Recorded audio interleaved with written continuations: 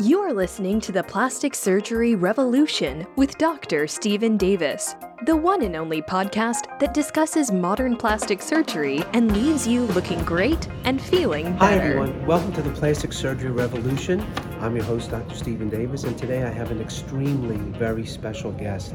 I'm here in Las Vegas with Dr. Patricia Ogilvie, and I want to introduce her in a way that's really important because at this meeting, we're really introducing a brand new product in the United States, and Dr. Ogilvie happens to be the first physician to inject patient zero with this product called Volux. Let me just give you a little bit of background, okay? She graduated, this young lady, from medical school in Germany, and with a degree in also with clinical biochemistry. After completing the residency in dermatology, she went on in Switzerland and in Germany and had a postdoctoral research fellowship in the field of immunology and cell signaling. So I'm going to mention a little bit about that in a minute too.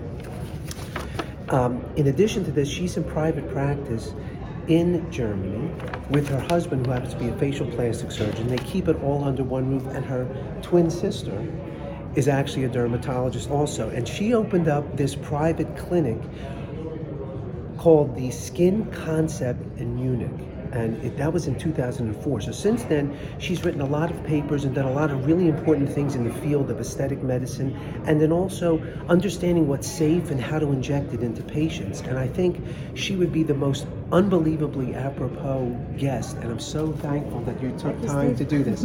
So let's start off with this. So give me a little bit of your background and how you started into the whole field of dermatology, but I want to make sure you understand that there's a nuance to it because you also have an interest and a study in cell signaling. So maybe you can explain a little. I think my original idea to go into dermatology as a clinician was skin is a great source to do research on. So my main driver was always science and research. And I happened to start doing a thesis in biochemistry. Then I came into clinical dermatology, mainly dermato-oncology back in the days. And I also had speaking of serendipity, I had the privilege to be part of the recruitment team for the first Botox approval trial in Germany, which was for hyperhidrosis back in 1995. Oh, that's amazing. So she's like a pioneer in many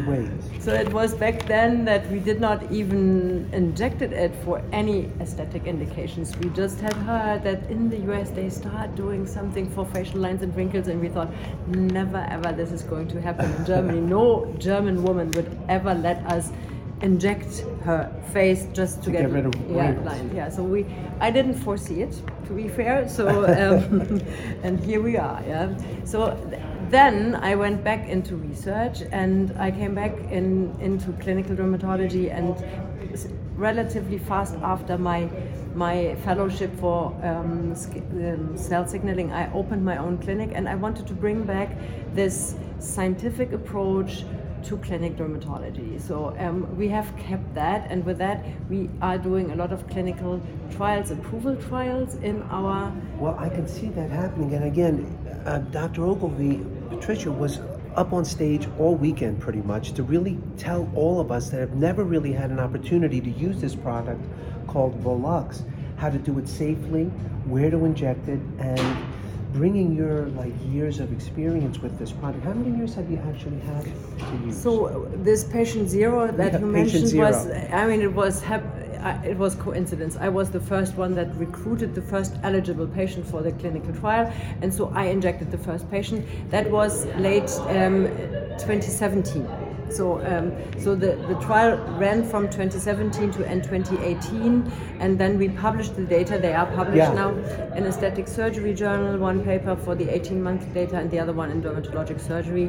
So and since then I have gained experience in the clinical trial and in real life patients. And that's so important because what Patricia was able to bring to all of us that were at this meeting is how to do it safely and how to take baby steps, I think, is the way you I think there's always a sequence of events, and as we know, patients come in they know this is new. So we cannot tell them, I have experience with that, because they know this is a new product. How could you have experience? Right. So without having experience, which is normally our backup plan when we do something, and specifically surgeons, I mean, the more experienced you are, the better you become. Experience you can't trump experience, right. But the less experience you have, the more knowledge you need to have about the theory of the product. Yeah. So for the time that you are gaining your own experience, you have to replace experience with knowledge about the theory of the product. And this is, I think, what I wanted to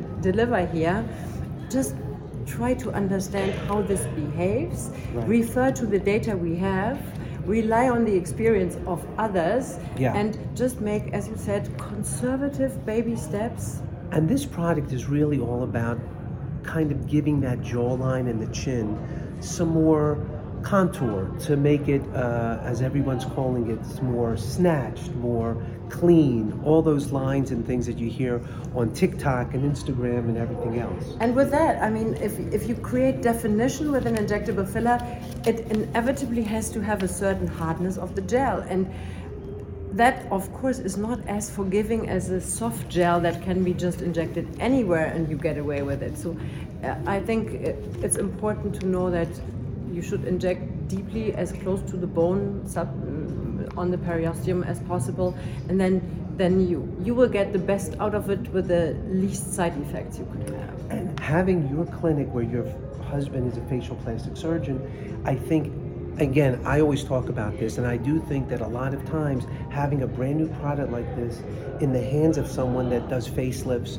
and other kinds of surgeries, because this weekend we also had a cadaver lab and things like that, but you really can't substitute really understanding where this product should go and how to really make it look the best that it can, because we don't want there to be any kind of problems with it, especially when it's first being rolled out into the United States. I think, I mean, you are a surgeon, you are not afraid of going deep through the tissue to the bone.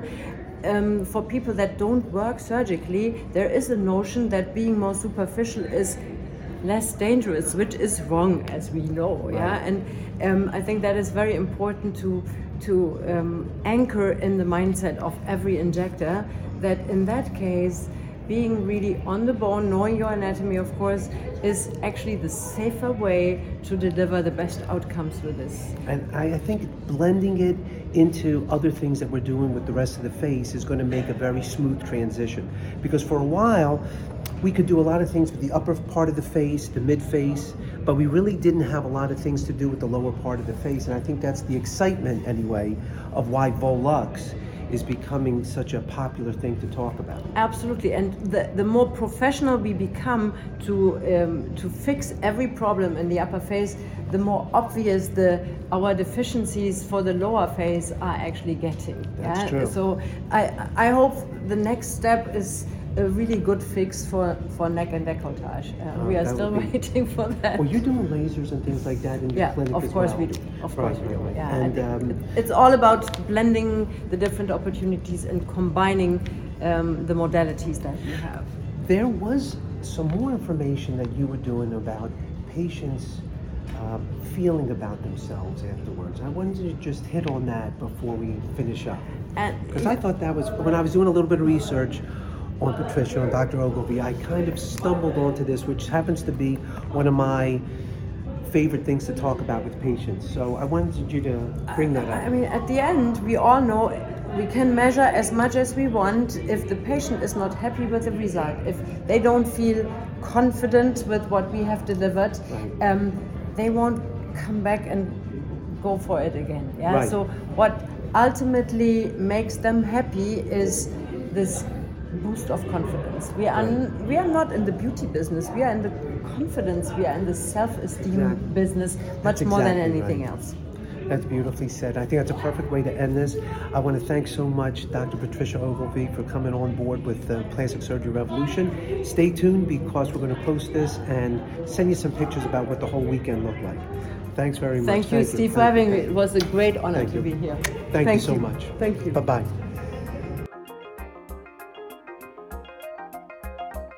Thank you for listening to the Plastic Surgery Revolution with Dr. Stephen Davis. Please subscribe to our show in iTunes, Stitcher Radio, or whatever app you use to listen to podcasts. Keep listening, looking great, and feeling better.